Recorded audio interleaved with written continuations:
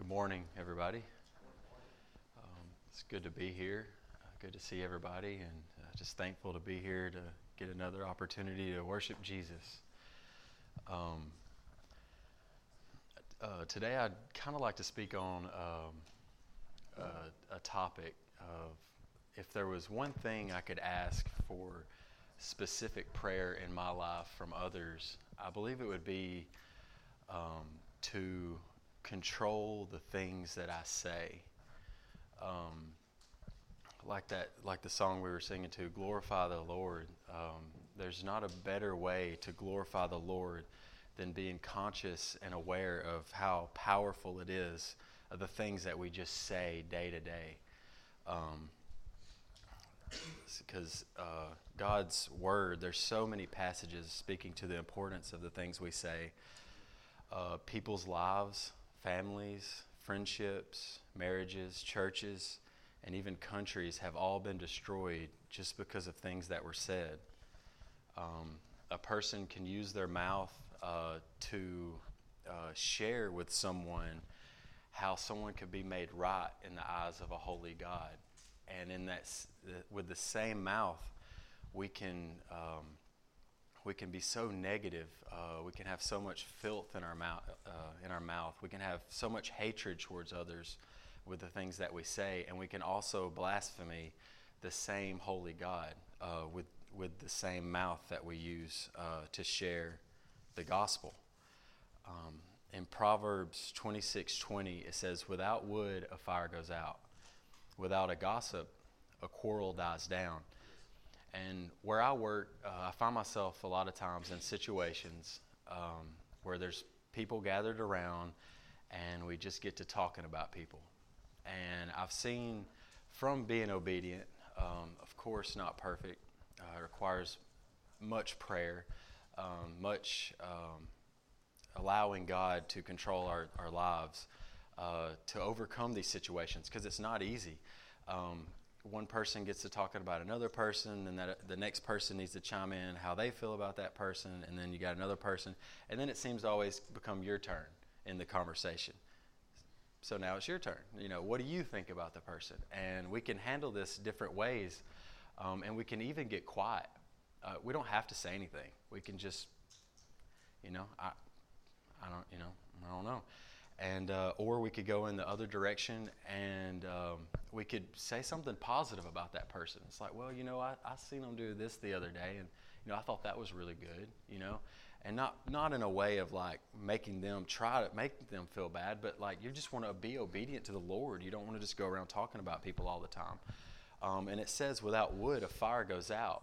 So in these situations, when you don't give in and you don't add wood to the fire that's being created here, you can watch as sometimes people will get convicted and they'll get quiet. And all of a sudden, the conversation seems to just go away just because of your simple obedience in the moment of not adding wood to the fire. And two, it can, like when just speaking about other people, it can cause a conflict on down the road, where if you put it out right then, you could avoid a bigger conflict on down the road of not adding wood to that fire. And also as Christians, we kind of know what's going on. This sinner has done something sinful to this sinner, and then this sinner did something sinful back to this sinner. And so really it's that simple that we know what's going on, so we don't have to know everything. We don't have to know what's going on in everybody's lives. We know everybody is just in need of a great, big, wonderful Savior named Jesus, and that's really the gist of most gossip. And Proverbs 15:28 says, "The heart of the righteous weighs its answers, but the mouth of the wicked gushes evil." So this verse here speaks to making sure that we just think before we speak. Sometimes I'll be in a conversation with someone going back and forth, and something will hit my mind, and I just know I should not say that.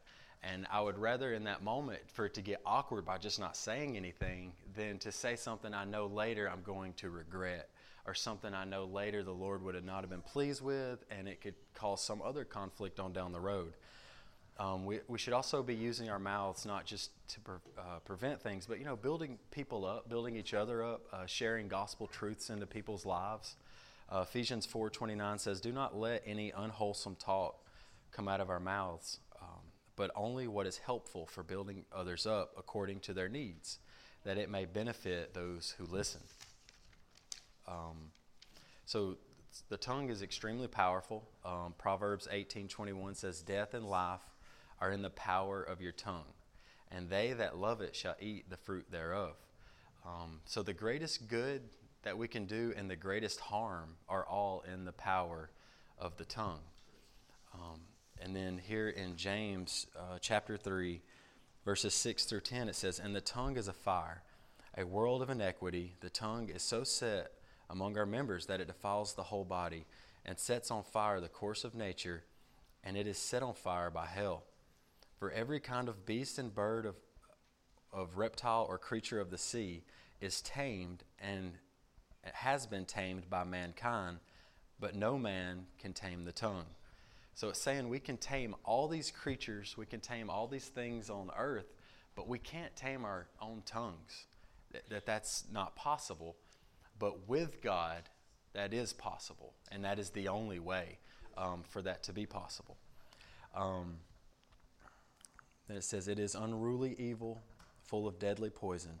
With it we bless our God and Father, and with it we curse men who have been made in the similitude of God. Out of the same mouth proceed blessing and cursing. My brethren, these things ought not to be so." So we should always be in constant prayer for each other, for ourselves, and being able to control the things that we say. If we want to be used of the Lord, allowing Him to control our mouths is a simple and a very powerful way for that to happen. And if we want to be used by the world, allowing our old sinful nature to control our mouth is a simple and very powerful way for that to happen too. And just let us pray. Father, thank you for another opportunity to come together to worship you, to look to you for all our needs. We just ask that you show us the importance of controlling our tongues, and show us how through simple obedience you can change the things around us just by the words that we say. We ask that you just be with us in spirit and truth here today, and convict us where we need convicting, comfort us where we need comforting, and just be with the service. And in Jesus' name we pray, amen.